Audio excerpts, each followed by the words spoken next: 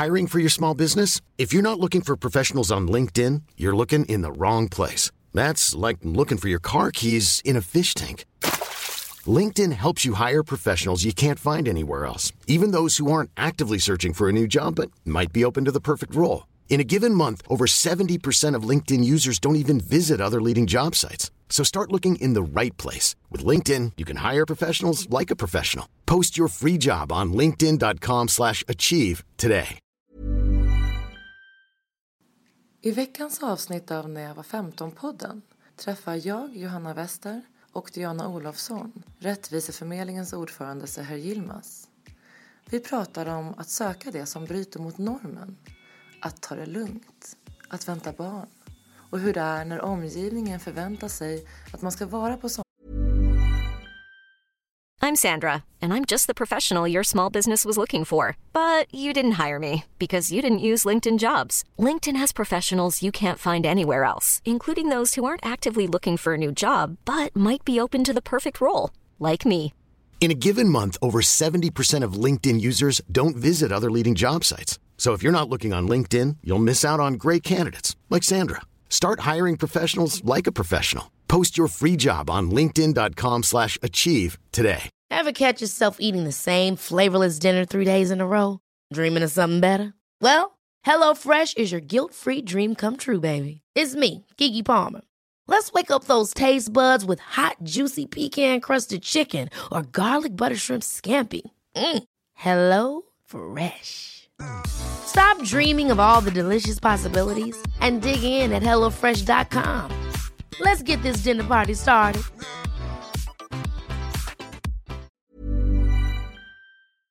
Sätt bara för att man är tjej. Podden baseras på vår bok Saker jag hade velat veta när jag var 15 och görs i samarbete med BAM.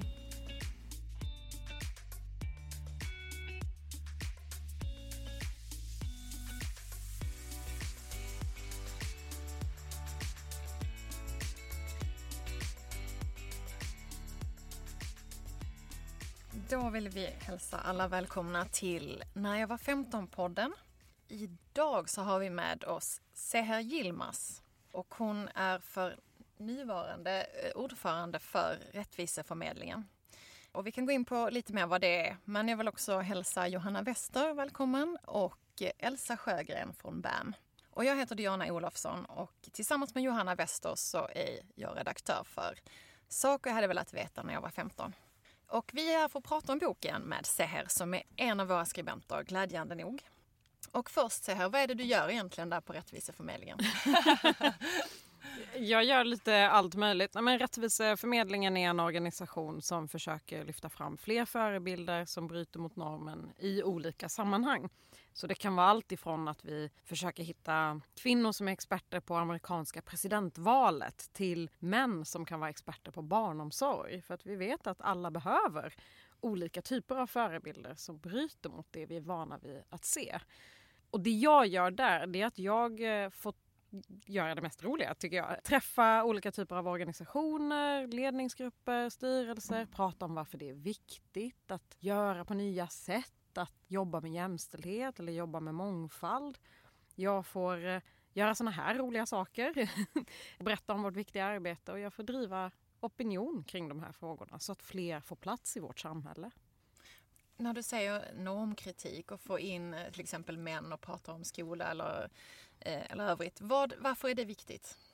Det är viktigt av en massa olika anledningar, men en av de sakerna som vi verkligen ser, det är att om man aldrig får se sig själv representerad i ett visst sammanhang, då är det så himla svårt att drömma om att man också ska kunna göra det där själv. Man behöver liksom någon som går före och säger, jo men det där kan du visst göra oavsett vad samhället verkar tycka just nu. Så det är väl den ena anledningen. Den andra anledningen handlar om att det vi ser också hjälper till att skapa en bild av vem som är expert eller smart eller kompetent på ett visst område. Om vi bara ser män få prata om världsekonomi, då kommer vi liksom få för oss att man behöver vara man för att få prata om världsekonomi. Och att män av naturen, sen de föddes, var bättre på det liksom. Och det där är ju inte sant. Det har ju vi bara hittat på tillsammans och sagt så här, jo men så här ska det se ut just nu liksom. Så det är viktigt att man jobbar med det och får in andra röster för att man ska kunna våga drömma lite andra saker. Och för att fler röster då ska få höras i slutändan. För jag tror att det blir bättre då. Mm. Men varför tror du att just du hamnade som ordförande på den här organisationen? Det är väl en massa tillfälligheter på många sätt. Men en av de sakerna är väl att jag har ett långt engagemang i liksom organisationsvärlden bakom mig. Jag har alltid försökt driva frågor som handlar om att fler röster ska få höras. Oavsett om det har handlat om att elever ska få göra sin röst hörd i skolan eller om unga ska få göra det stort i samhället. Så. Sen har jag också haft förmånen att jobba med kommunikation och jag har fått jobba med PR och det har gjort att jag har lärt mig också formulera budskap och tänka kring just kommunikation. Och de två erfarenheterna tillsammans gjorde att de som var på Rättviseförmedlingen innan mig fick upp ögonen för mig och frågade helt enkelt om inte jag borde komma dit och göra kul grejer. Ja, Härligt. det känns ju väldigt spännande det här med att hitta oväntade personer som pratar om oväntade ämnen. Och det var också delvis därför vi ville ha med dig i vår bok. För att du just tänker utanför boxen på det här sättet. Och jag tänkte först höra med dig, varför tackar du ja till att medverka i vår bok Saker jag hade velat veta när jag var 15? Oj, för att det är svårt att tacka nej till en sån fråga. Dels blir man ju hedrad och smicker är ju ett väldigt enkelt sätt att få folk att tacka ja till saker. Jag känner ofta att jag inte är smartare än att man bara äsch, inte ska väl jag, så bara, jo, jag gör det ändå. Nej, men, och sen handlar det ju såklart om att vi behöver prata om vilka förväntningar som finns hos 15-åringar själva och på 15-åringar från samhällets sida. Att vi behöver se till att det liksom blir mer sunt. Och jag vet själv att jag hade för mig så himla mycket att folk visste vad de skulle göra och att alla hade koll på allting liksom. Och sen i efterhand bara, nej, ingen har någon som helst aning om vad de egentligen håller på med. Och ingen har en så här, det här ska jag bli när jag blir stor och så blev det exakt. Och det där liksom, det ville jag få lov att säga någonting om. Att det viktiga är att få göra saker som är kul snarare än att hela tiden fundera över så här, hur kan jag se till att jag får de bästa betygen så att jag hamnar på den bästa skolan så att jag hamnar på de bästa jobben. För så kommer det nog inte bli om man inte gör saker som man tycker är kul. Jag tror du det är drivkraften eller det viktigare då? Gör det man tycker är kul. Absolut, definitivt. Alltså, jag menar, jag jobbar idag i ett sammanhang där det kanske inte alltid är självklart att man får lön för det man gör. Så till exempel. Vi känner till det. Ja. Ideell verksamhet är ju inte den mest lönsamma kanske. Men jag är övertygad om att anledningen till att jag kan göra det på heltid är för att jag tycker att det är så himla roligt. Så jag har möjlighet att göra det på ett bättre sätt. Och jag tror att jag också blir bättre på mitt jobb om jag tycker att det är roligt. Alltså man kommer skaffa sig förutsättningar att göra saker om man också trivs och drivs snarare än att sen nu går jag till jobbet. Men det är klart att det också är en lyx att tänka så. Min mamma som är undersköterska är det ju inte så att hon tänker varje morgon när hon vaknar att så här, det här är mitt kall. Det kan man absolut göra som undersköterska, men hon har ju mer varit så här, jag behöver försörja mina barn. Okej, det är ett sätt att göra det är att plugga in en gymnasieutbildning när vi väl kom till Sverige. Och så liksom jobbar jag nu som undersköterska. Hon vaknar ju inte varje morgon och känner så här, yes, jobbet. Nu tar jag mig an det liksom. Nej. Så det är också lyxigt att känna så som jag gör. Ja, men man kan känna så för ett jobb generellt. Det är kanske något annat man tycker är det roligaste som finns. Ja, precis. Om man tänker en ung person idag som ska stå inför gymnasievalet exempelvis. Då kan man föreställa sig att det inte är helt givet. För den största intressen kanske har ganska lite med saker man kan försörja sig att göra på. Hur ska man resonera då, tycker du? Ja, men då tänker jag att man får fundera över vad man tycker är intressant. Och så kör man på det. Alltså det är ju inte så att jag tänkte att jag skulle kunna jobba med mitt engagemang i framtiden. Det bara blev så senare.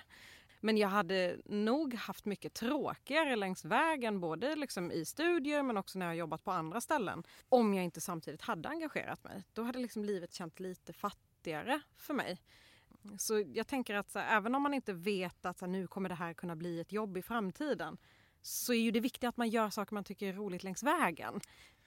Jag brukade tänka väldigt ofta så här, jag lägger in saker i någon slags framtidskorg hela tiden så här. Ja, nu ska jag plugga de här mattesidorna för det är bra för framtiden och sen så ska jag ha det här extra jobbet för det är bra för framtiden. Så bara, när ska jag hinna leva nuet? Så jag måste sluta lägga saker i framtidskorgen och bara tänka så här, vad driver mig just nu? Vad tycker jag är roligt nu? Men om du tänker tillbaka på den här högstadietiden. För det märker vi nu när vi ställer den här frågan till er som medverkar. Och då är det många som säger att den tiden i livet var så himla jobbig. Jag tänker, skulle du vilja beskriva en dag liksom, i ditt liv i högstadiet? Eller hur du hade det liksom? Det är så svårt för att jag tycker faktiskt, jag tycker så här, att det är lyxigt. För jag tyckte ändå att stora delar av min högstadietid var bra. Gratulerar. Ja men verkligen, tack så mycket. Och det är klart att det finns ganska många som har tyckt det. Men den jobbigaste perioden för mig var nog snarare i 5:an, 6:an och sen det jag tog med mig in från det in i högstadietiden. Liksom. För mitt engagemang någonstans för min möjlighet och min rätt att få vara mig själv, den började redan när jag var yngre än så, när jag var snarare 11 år.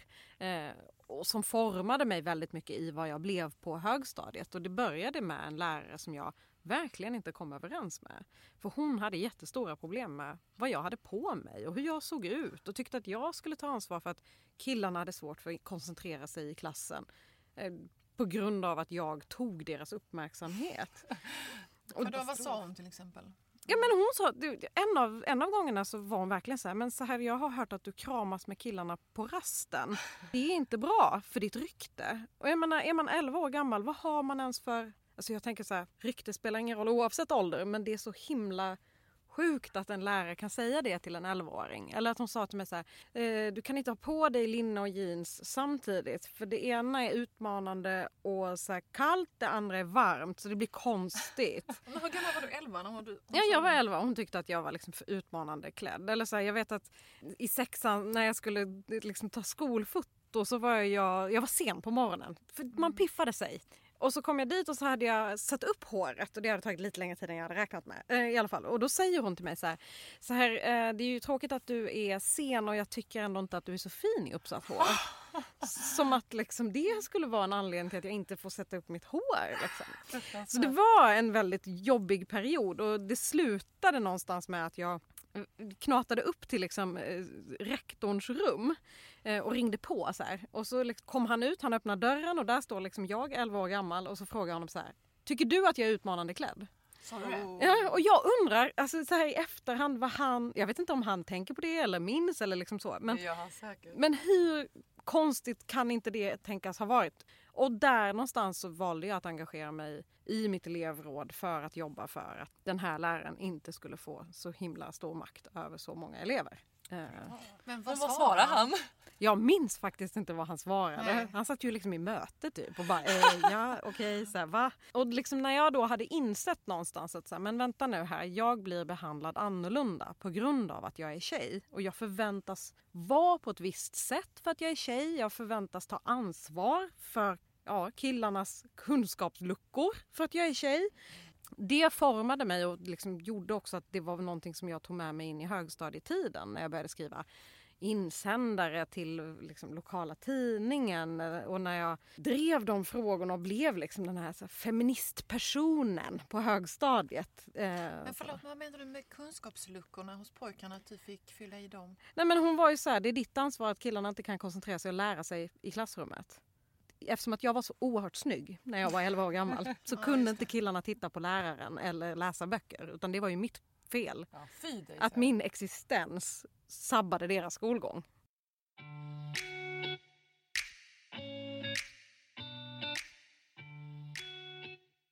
På mitt kontor har jag uppsatt en insändare som du skickade in när du var väldigt ung och som du skickade oss också många år senare för att visa på dina åsikter och ditt engagemang. Får jag säga rubriken till den så kan du gärna berätta lite bakgrund. Då är rubriken så här. Fattar inte killarna att det är fel att tafsa? Hur kom det sig att du skrev den bland flera insändare? Ja, men det var ju också en sån sak som var liksom det är ju det är så sjukt, men det här är ju alla med om. Alltså, när man går i skolan, mer eller mindre. Absolut. Att så här, det är okej att killar tar på tjejers kroppar. Liksom. Och för mig var det så här, jag utvecklades tidigare än alla andra i klassen. Det har nog delvis med min bakgrund att göra. Att så här, min kropp kommer inte från så här lång rad bakåt svenska kroppar. Liksom. Så det gick lite fortare för mig helt enkelt. Ja, det är okej. Ja. Ja. Svenska kroppar utvecklas senare. Ja, men jag fick min mens när jag var 9. Jag vet väldigt få svenska tjejkompisar som fick sin mens så tidigt. Alltså, att liksom puberteten kommer ofta väldigt tidigt för många av oss som inte har svensk bakgrund. Det är min upplevelse i alla fall. Nu kanske jag hittar på det här, men det är i alla fall min upplevelse. Intressant. Och det gjorde liksom att min kropp utvecklades väldigt, väldigt tidigt. Liksom. Och samtidigt så händer det ju massa saker i allas kroppar när man är i den åldern. Det är ju svin mycket hormoner fram och tillbaka och allt det. Liksom. Ja, man är ju fortfarande ett litet barn. Dessutom, så man fattar ju inte ens vad det är som händer. Nej, eller att man på något sätt skulle vara snygg eller sexig. Alltså, Nej, men de orden är ju liksom inte ens... De är liksom inte acceptabla för en liten unge. Liksom. Nej, man bara... Att liksom objektifiera en liten flicka är ju... Nej, men det är ju så sjukt så att det liksom... Ja. Men... Och i det där så började ju liksom killarna tafsa. Som man ju liksom på ett sjukt sätt har gått med på att det gör killar i skolan. Liksom. Och lärarna var så här, ja nej men det är ju tråkigt men det är ju för att de gillar dig. Så bara, fast det handlar det ju inte om liksom. Så, och sen så till slut så liksom berättade jag för min pappa att så här, det är jobbigt i skolan för de tar på mig. Och vi pratar inte om kropp, jag och min pappa. Vi pratar inte känslor eller sexualitet överhuvudtaget. Liksom. Vi har inte den relationen. Men han blev så oerhört förbannad. Att han liksom tappade det fullständigt. Och ringde och skällde ut föräldrarna till liksom, de här pojkarna då. Och fick dem att be om ursäkt. Så, jag vet inte alls vad föräldrarna berättade för de här pojkarna sen. Men de såg ut att skämmas liksom, när de kom till skolan dagen därpå. Så, men de fick ju för sig att de hade rätt till det. Bara för att de kände för det. Och det är så sjukt. Och läraren säger att de gör det för att de gillar dig. Det låter nästan som något positivt. Ja, man bara, ska jag vara tacksam nu? Först berättar du dessutom att det är mitt fel. Att killarna inte klarar av att lära sig något i klassrummet. Och sen ska jag vara tacksam för att de vill ta på mig. Det är ju så bakvänt. Så att, och allt ansvar läggs ju på mig. Både att vara tacksam men också att ta ansvar för mitt utseende och vad jag har på mig och hur någon annan agerar. Och det gjorde ju mig superarg. Jag fattar ju verkligen någonstans där att men, det handlar inte om mig. Det här handlar ju om att vi har ett skevt samhälle. Jag tror att jag gick i 7:an när jag läste Fittstim. Som blev för mig en så här ögonöppnare att bara, gud alla de här känslorna och tankarna och idéerna jag håller på och bär på. Det finns ju ett ord för det och det finns fler som tänker kring det och det handlar inte bara om mig utan det handlar om ett helt system i det samhälle som vi lever i. Underbara Klara som vi också har gjort ett poddavsnitt med, hon tar också upp Fittstim och berättar om precis samma erfarenhet av att läsa den, att ögonen helt enkelt bara öppnas. Det var som att en massa pusselbitar liksom plötsligt föll på plats och man bara, nu ser jag mönstret som jag har gått omkring och känt här men som bara varit så här enstaka pusselbitar. Så bara, nu fattar jag vad det här handlar om. Ja visst, jag kommer ihåg när jag läste dels Fittstim, men jag kommer också ihåg när jag i vuxen ålder började läsa Nina Björk.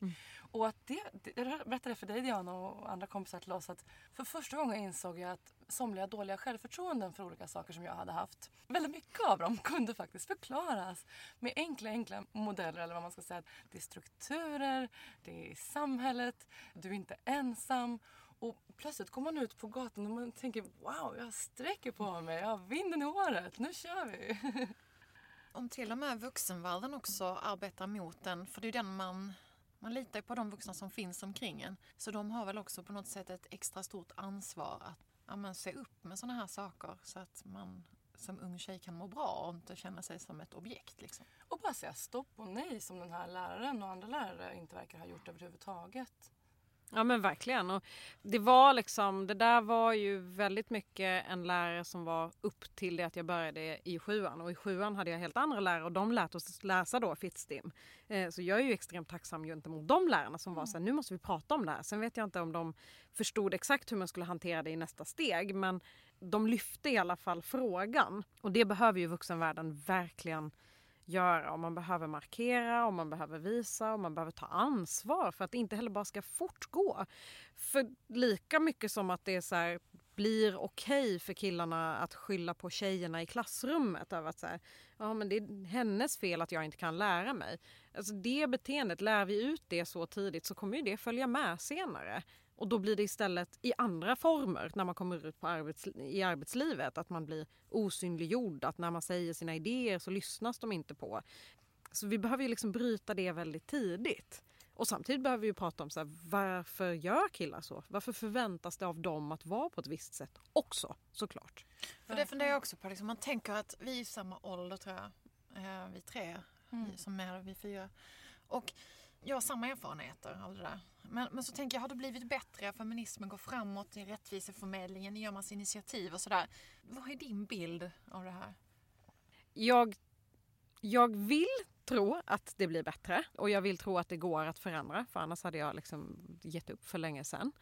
Men jag vet ju samtidigt att läser man ungdomssidor i olika sammanhang eller på olika forum så har det ju inte blivit mycket bättre. Utan det finns fortfarande en massa så här, förväntningar på flickor och pojkar och väldigt mycket flickor med ökad liksom, stress och dålig självkänsla och allt vad det är. Och att det fortfarande pågår att så här, ja, men man tar på tjejers kroppar i skolan för att man tycker sig ha rätt till det.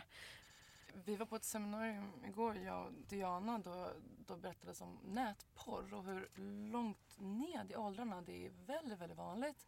Och att det faktiskt då verkar vara att skolan är en av de platserna där också just så här 10, 11, 12-åringar kommer i kontakt första gången med porr. Och det är kanske till och med hårdporr första gången. Alltså det är sadistisk porr och såna här saker. Bara det är som en av väldigt, väldigt många aspekter där helt vansinniga könsroller kan råka sättas jättetidigt. Där är det väl väldigt få som också fattar att så här, man liksom förstår inte utan man får en jätteskev bild av vad ens så här, sexualitet ska vara, förväntas vara, hur båda rollerna ska vara. Och att man inte fattar att så här, men det här är ett helt annat sammanhang. Det här är inte verkliga livet. Det här sker på ett helt annat sätt och med jättesjuka villkor väldigt ofta. Liksom. Där man bara, det här är väl bara så det ska vara. Liksom. Visst. Och det kan man väl säga, jag menar, det är väl skönt att så, internet inte var lika utvecklat när jag var 12-13 år gammal. Liksom. Det är klart att det fanns chattrum då också, men det känns ändå som att det har tagits till en helt ny nivå nu. Ja, för det var det vi blev chockerade över när vi skrev den här boken. Eller? Att vi läste att sedan 90-talet har den psykiska ohälsan ökat bland tjejer mellan 16 och 29 eller 16 och 24 tror jag det var. Och så att hälften då lever med någon typ av ångest eller oro eller ängslan och sådär. Och de här sjukskrivningssiffrorna då också som bara ökar. Och hur går det ihop och vad tror du det beror på liksom? En av sakerna, jag har ju liksom inga här i mitt forskningssvar utan liksom, vad jag tänker på själv, det är klart att det liksom är jobbigt, kan vara jobbigt att kunna jämföra sig med massa människor hela tiden. Alltså det är hela tiden tillgängligt att följa vad andra gör, hur deras liv ser ut och så här, utan att veta egentligen hur hela livet ser ut utan hur den där snygga bilden ser ut och att kunna känna så här, men här är en massa saker som jag inte har tillgång till som jag nog helst skulle vilja ha såklart. Och då är det sociala medier du tänker på? Ja, precis. Det är det jag tänker på. Alltså det är där hela tiden där och påminner mig om vad jag kanske inte är. Så det är väl den ena delen. Den andra delen handlar ju såklart om att så här, världen är ojämlik. Det är kaos på massa olika sätt. Det finns en massa strukturella problem. Att i det kunna växa upp och känna så här, ja men samhället går åt rätt håll, det kommer gå bra för mig. Samtidigt som vi möts av nyheter som är fruktansvärda från alla världens hörn. Och så pratar vi om miljöförstöring som unga är väldigt också rädda för på många sätt. Så här, vad är det för värld som kommer finnas kvar för mig? Alltså det finns ju massa saker från det lilla i så här, vem följer jag på Instagram till så här, vi håller på att förstöra vår egen planet. Liksom. Tala om mikro och makro verkligen. Men jag kan tänka mig att det där inte är en jättehärlig mix att på något sätt så här, växa upp i och känna framtidstro i. Så hur gör man för att känna lite framtidstro då? Varifrån kan man hitta hopp, tycker du? Jag försöker ju, och det är ju också så här, återigen i det lilla liksom, men jag försöker ju hitta hopp i att bygga egna små nätverk av folk som jag tycker om, som jag kan få lov att träffa och få bolla idéer med och bara få vara liksom mig själv ihop med och få få vara ledsen hos eller få vara glad hos eller få liksom pepp och stöd oavsett vad det gäller. Alltifrån så här, nu ska jag löneförhandla, hur ska det här gå till, vad borde jag ha på mig idag? Liksom. Alltså verkligen så stort och smått. Liksom. Men att skapa mig kretsar där vi verkligen kan få vara oss själva, så här, kompisar emellan, där vi vet om att men här är det tryggt tillsammans. Det är nog ett sätt för mig att känna tilltro till omvärlden. För då vet jag om att så här, vi har varandra i alla fall. Och det känns väldigt fint. Nu har ju du och jag varandra, Diana, och några andra kompisar. Men jag måste ändå fråga, hur hittar man de här människorna då? Oj, vad svårt. Jag tror att man hittar dem på väldigt oväntade ställen ibland. Alltså, en av mina absolut närmsta vänner, hon och jag var aktiva i en organisation tillsammans. Och jag var, när jag klev in i den organisationen, var jag så här, men jag är inte här för att skaffa mig kompisar. Jag är här för att förbättra världen. Kompisar kan jag ha någon annanstans. Liksom. Väldigt så kall ingång i det. Liksom. Men det är för att jag är sån person. Jag bara, här är det professionellt och så gör jag något annat privat. Liksom. Men där en av de personerna som jag jobbade närmast var också en väldigt fantastisk och härlig person. Liksom. Men vi utsattes också båda två för härskartekniker i mötesrum till exempel. Och då blev det att vi kunde enas på något sätt kring att så här, det där är inte okej och vi behöver jobba och stötta, liksom, jobba tillsammans och stötta varandra för att kunna bryta mot det. Och ur en liksom tuff situation så växte istället en jättefin vänskap fram. Så det kan vara liksom lite överallt, tror jag. Ja, men för mig har många av mina finaste liksom vänskaper kommit antingen från föreningslivet eller från arbetslivet. Ja, och där måste jag bara lägga till ett tips som jag har tänkt mycket på själv. Det är liksom att våga söka dig till dem som även du nödvändigtvis tycker är häftigast just då, eller den som du borde vara med, så att säga. Att man liksom lyfter blicken och söker sig till den där personen som du kanske, som har ett sammanhang du kanske vill vara i, eller som inspirerar dig. Liksom. Att man vågar gå över de här gränserna även om det känns tufft och jobbigt. När kostymen känns för trång liksom, i den kanske vänskapskrets du har. Så kände jag ibland liksom. Och även både när man är ung och när man är äldre så tycker jag att det är oerhört värdefullt att också titta bortom generationsgränserna lite grann. En av mina närmaste vänner har varit en kvinna som gick i pension för ett par år sedan. Och verkligen en innerlig vänskap har det blivit. Jag tror. Fröjdis Wigerust. Fan vad nice. Ja.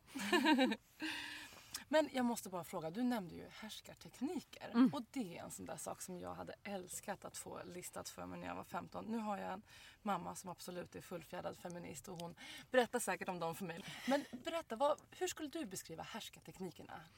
Jag skulle beskriva dem, det finns ju vad det nu är, 5, 7, något sånt. Ja, de är ju beskrivna, alltså, googlar man på det så kommer man hitta dem. Jag kan dem inte på mina fingrar. Nej, du behöver inte gå in i detalj. Så. Men jag brukar tänka på härskartekniker som när man är i ett rum. Och så händer det någonting i det rummet som gör att man känner sig liten på något sätt. Och så vet man inte varför. Och så kommer man ut därifrån och bara, det var något så konstigt som hände i det här rummet. Jag kände mig otillräcklig eller okunnig eller liten. Trots att jag kanske inte ens borde göra det. Just det, man blir blyg och tyst. Och ja, och man känner sig så här, man känner sig liksom osynliggjord på något sätt. Eller alltså att man inte vet, man kanske börjar alla sina meningar med att be om ursäkt för, alltså, förlåt för att det här inte kom ut i tid. Eller förlåt för att jag inte tänkte hela tanken ut. Eller liksom. Och det är ju inte alltid så att man sitter där och bara, det här är härskartekniken, osynliggörande. Och då, så, utan ofta i situationen så vet man inte ens vad som händer. Utan jag brukar känna så här, nu blev jag liten och otrygg. Och när jag kommer ut därifrån så fattar jag ju så här, jo men okej, det är för att det hände några saker i rummet. Som att man blev avbruten flera gånger, eller? Precis, eller så här, men som att de andra plötsligt har så här, pratat ihop sig innan vi träffades och bara, nej men så här är det. Det vet ju alla. Och så har inte jag fått den informationen och bara, nej det visste inte jag. Jag ber om ursäkt för att jag inte tog reda på det innan, men det hade jag inte en chans att göra. För ni hade ju ett möte utan mig. Precis. Eller att man känner sig, nej men hallå, nu har jag sagt massa saker. Och någon annan upprepar det jag säger och får cred för det jag kom på. Liksom. Ja, det känns. Det är hemskt. Men även det här så tycker jag är spännande. Eller när 2 individer, man sitter 3 personer och 2 bara väljer att titta varandra i ögonen. Och helt förbiser den 3:e personen. Och man bara, men hallå, jag är också i rummet så här, och på lika villkor och förväntades delta. Men ni bara ignorerade mig fullständigt. Så här. Och det är ju inte då man bara, och nu kommer jag på mina bästa idéer. Utan då blir man ju liten. Liksom. Får man lyfta det faktum att du väntar barn? Det får man göra. Ja, vad härligt. Får man fråga hur du tänker kring det? Kring jämställd uppfostran och sådana saker. Har du planerat någonting där eller tar du det lite på volley när det Jag har kommer? ju planerat tok mycket och sen hoppas jag på att vi ska kunna efterleva det såklart också. Ja, men jag och min man då, liksom, vi försökte skaffa ett barn ett tag innan det gick och då fick vi hjälp dessutom. Ja, Så, det är liksom, ju inte ovanligt. nej, det är inte alls så ovanligt och det fattar man inte förrän man hamnar där och bara, nej, det är skitvanligt. Ja, Alltså, just det. Du också, ni också. ja, alltså, alla typ. Och det gjorde att vi fick väldigt lång tid på oss att förbereda oss på ett sätt. Att prata om hur vi vill ha det och vad hände sen. Och sen plötsligt var vi gravida och då bara, okej, nu händer det. Och det är så svårt att vara helt jämställd under graviditeten. För att det är ändå jag som bär barnet. Det är jag som har mått dåligt, det är jag som är trött, det är jag som är andfådd. Liksom alla de grejerna. Och det är framförallt jag som ska klämma ut den här liksom, på ett eller annat sätt. Men det är klart att vi pratar jättemycket om jämställdhet i form av föräldraledigt, att vi ska dela rakt av. Det är jätteviktigt för oss. Men sen har vi också funderat mycket kring utifrån kön, hur man uppfostrar ett barn och vilket ansvar man har då som två sjukt nog vuxna människor som vi då verkar vara liksom, för en ny människa på jorden och vilken typ av person den kan tänkas bli. Så det pratar vi jättemycket om. Och nu vet vi att vi kommer få en dotter och det tycker jag är superhärligt på 1000 olika sätt. Och det är klart att det kommer med sig förpliktigar utifrån så här, hur kan vi stärka den här individen till att klara av att vara sig själv oavsett vilket sammanhang den hamnar i. Och det är klart att så här, hon kommer ha jättemycket större möjligheter än vad jag har haft. Så här, uppvuxen i ett arbetarklasshem där föräldrarna knappt pratar språket. Alltså, så det har inte funnits särskilt mycket pengar. Massa saker som inte kommer vara ett problem för det här barnet. Vi är liksom snarare så här, 2 väletablerade personer som inte kommer behöva liksom oroas för så här, finns det mat på bordet imorgon? Utan vi kan oroas för var ska vi åka? Är hon lycklig? Alltså helt andra så här, existentiella frågor på ett sätt. Och det är ju det är en himla liksom, det är väldigt lyxigt och det gör att vi kan fundera mycket kring snarare så här, vem ska hon bli? Ja, vad kul, vad spännande. Men, ja, precis. För det var det jag tänkte nu. Om vi säger att hon skulle lyssna på det här om 15 år. Liksom. Vad skulle du vilja, liksom, om vi bara, du har ju berättat lite om ditt kapitel där i boken, om de här grabbarna och sånt där. Men kan du liksom ge lite generella råd till din inre 15-åring eller till din dotter? Ja, men jag skulle verkligen vilja uppmana så här, henne, oavsett om det är min dotter eller min inre 15-åring, att våga stanna upp i nuet och att inte pressa sig själv för hårt för framtiden. För det är inte säkert att det blir bra bara för att man tänker just på den där så här, framtidskorgen man håller på att fylla massa vettiga bra saker med. Utan att klara av att stanna upp och att inte ställa för höga krav på sig själv. Och det jobbar ju jag fortfarande med. Alltså, jobba utifrån att så här, det är okej att en massa saker som jag gör blir good enough och inte perfekt. Det kommer liksom inte bli perfekt.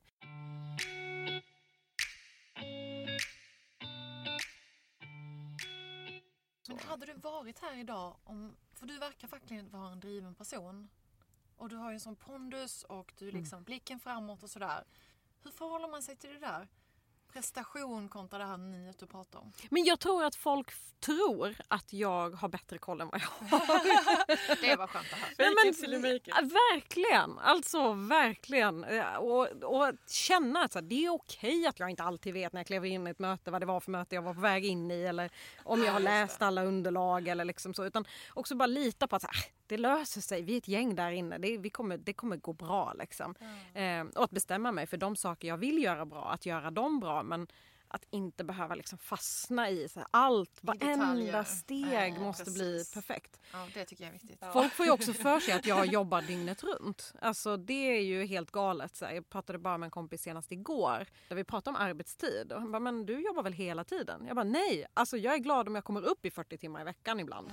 Bra att du säger det. Men det är jätteviktigt. Det finns ingen poäng med att jobba ihjäl sig tycker jag. Utan så här, Rädda världen kommer vi ändå inte kunna hinna göra klart bara för att jag jobbar 60 timmar istället för 40 liksom. Utan så här, nej men gå hem, sov mycket, titta på roliga serier. Alltså good enough, det är jätteviktigt. Ja, det är ett så bra uttryck. Och min erfarenhet är också när jag har jobbat exempelvis 80% eller 90%. Det har verkligen varit oerhört slående hur mycket det ger mig nya idéer. Jag tror min humor blir bättre. Alltså jag blir mer, kanske till och med sexuell. Jag blir mer konstnärlig. Man blir mer vaken helt enkelt i många olika bemärkelser. Så till och med ifall man bara såg på det ur ett kapitalistiskt perspektiv och prestation och produktion, till och med då tror jag att vila lönar sig. Sen är jag också dålig på att leva som jag lär. Men, men jag blir en bättre person. Jag tycker mer om mig själv när jag inte stressar ihjäl mig. Ja, visst. Jag blir en tråkigare person om jag konstant är uppe i varv, konstant jobbar.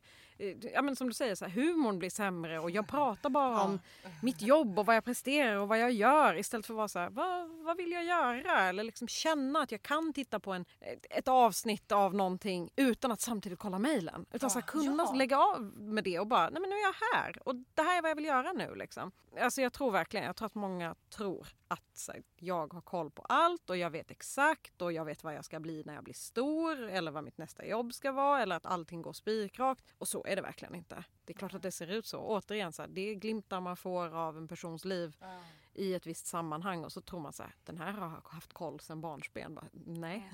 Men så kan jag också tänka att det kan också vara just för du har liksom medial person är du ju. Liksom du syns i olika sammanhang, radio, tv, bilder på dig. Då får man, hon är så lyckad och jag ska bli som ser och liksom synas och få den uppmärksamhet och sådär också. Det är ju på något sätt det här mediala samhället vi lever också som strävan att nå dit på något sätt. Men då kan man ju lägga ut en bild på sig själv på internet och sen vila lite efter det. Men också viktigt att komma ihåg där att många tror ju att jag är ju i mitt jobb så har jag ett uppdrag av att vara talesperson och då får folk för sig att det är jag som gör allt på Rättviseförmedlingen och bara gud vad du gör mycket. Är inte Nej, men folk får ju för sig det att gud du modererar en Facebook-sida med över 80 000 personer och sen så håller du en utbildning och sen så förändrar du. Man bara nej, det gör jag verkligen inte. Jag gör en bråkdel av det. Sen jobbar jag ihop med ett gäng smarta människor. Men ett av mina ansvarsområden är att föra talan utåt. Och någon annan är vår röst i sociala medier. Ja. Och det är ju ett superhäftigt jobb till exempel. Ja. Men den personen får aldrig skriva under med sitt eget namn. Så jag försöker också, men om jag får en utmärkelse att säga tack till alla rättviseförmedlare eller det här gör vi tillsammans. För det är inte bara jag, även om det är jag som syns utåt. Ja, precis. Nej men precis, det är en jäkla bra insikt. Nu har vi Elsa Sjögren här och hon är ju från BAM, den digitala plattformen och hon vill även hon ställa en fråga till sig här. Ja, hej kära lyssnare. Då undrar jag om man ska sätta ihop till exempel en debattpanel eller leta en expert till någon artikel eller föreläsare. Hur kan man själv tänka för att hitta kompetenta personer som ändå bryter mot olika normer? Jag tänker att en av de saker som man behöver börja med att fundera på det är ju innan man ens börjar ringa runt och sätta ihop. Utan se till att ha så många olika namn från början som man bara kan. För det är så himla enkelt att man är så här, nu ska vi ha en panel om ekonomi och så bara, oj hoppsan så behöver vi en kvinna på slutet. Och då blir det en jättestressig jakt efter den personen och så ringer de i panik och är så här, nästan svettig låter man i telefon när man bara, kan du snälla ställa upp imorgon? Typ. Och så bara, nej det kan jag inte. Nej, vad ska jag göra då? Det blir en ojämställd panel. Så bara, inte mitt problem. Utan att börja i tid och att se över vilka som finns i ens nätverk från början såklart. Men sen också att fråga andra. Sociala medier är ju till exempel ett jättebra ställe att fråga vilka känner vi till som kan prata om, det är ju det Rättviseförmedlingen gör, som kan prata om ekonomi eller djurskydd eller vad det nu än skulle kunna vara. Som inte är det jag redan själv har hittat. Alltså berätta också vad man själv redan har hittat. Men att börja i tid skulle jag säga med att försöka hitta bredd från början är väl ett bra tips. Och sen så be andra tipsa. Alltså crowdsourca ihop. Använd smartheten i sociala medier i att kunna ta in tips från andra personer. Man vet ju alltid mer tillsammans än man gör ensam. Ja, alltså det finns ju ingen poäng med att sitta och tänka så här, jag måste komma på alla de här personerna själv. Alltså det är ju det som är Rättviseförmedlingens grej, att vi är över 120 000 som hjälps åt att hitta de där namnen. Jag skulle aldrig komma på alla de här namnen. Hur ska jag kunna göra det? Och så vet jag att 120 000 personer känner långt fler än vad jag själv gör. Och då är det väl bra att fråga alla de där personerna. Så. Sen tycker jag också att det handlar om att inte nöja sig. Alltså att inte vara så här, ja nej det gick inte den här gången heller. Utan att se varje gång det inte blir bra. Fundera kring så här, varför blev det inte bra och vad kan vi göra till nästa gång? Och att se till att hålla koll på så att man inte blir så här varje gång bestämmer man sig för att så här, det blir inte bra den här gången, det blir inte bra den här gången. För problemet blir att om det så här, inte blir bra varje gång så till slut har man målat upp en bild av vem som kan vara med i det här sammanhanget. I den där intervjun eller i den där liksom panelen. Och då har man ju på något sätt målat upp en lögn av verkligheten. Bara för att man bara, den här gången blev det inte bra, den här gången hittade vi inte, den här gången liksom löste vi inte jämställdhetsfrågan till exempel. Och så till slut har man målat upp en bild av att så här, det är bara män som kan vara experter. Och där tänker jag liksom också att man kan pusha på sin arbetsgivare.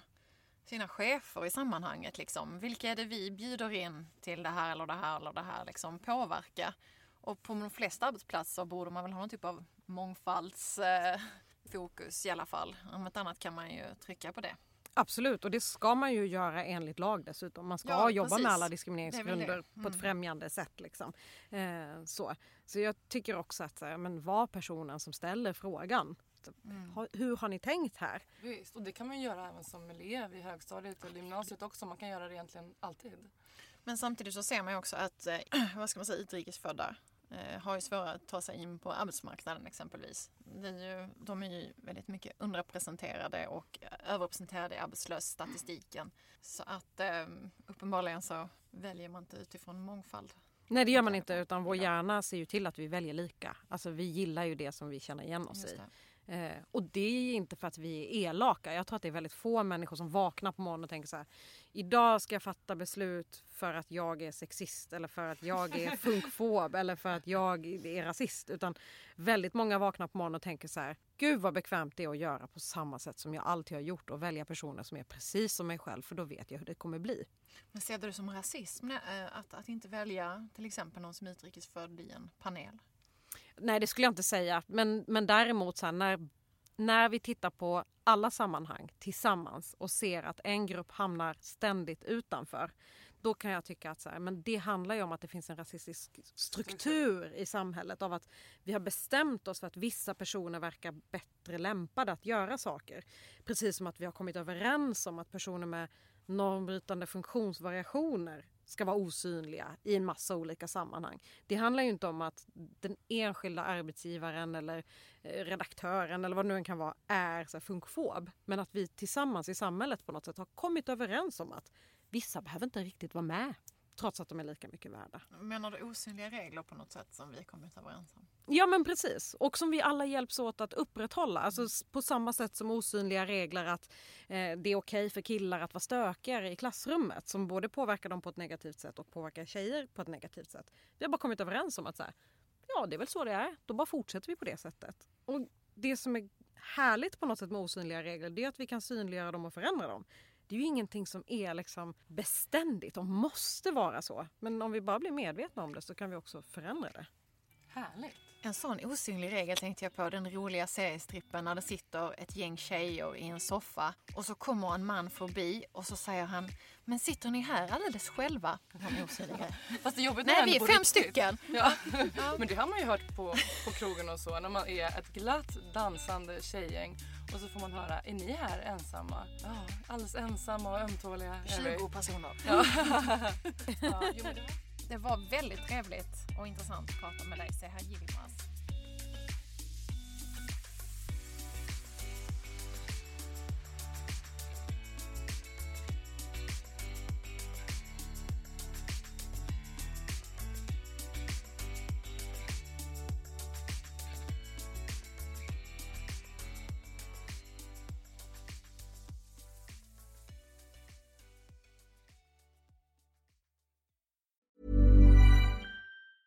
Ever catch yourself eating the same flavorless dinner 3 days in a row? Dreaming of something better? Well, HelloFresh is your guilt-free dream come true, baby. It's me, Keke Palmer. Let's wake up those taste buds with hot, juicy pecan-crusted chicken or garlic butter shrimp scampi. Hello Fresh. Stop dreaming of all the delicious possibilities and dig in at HelloFresh.com. Let's get this dinner party started.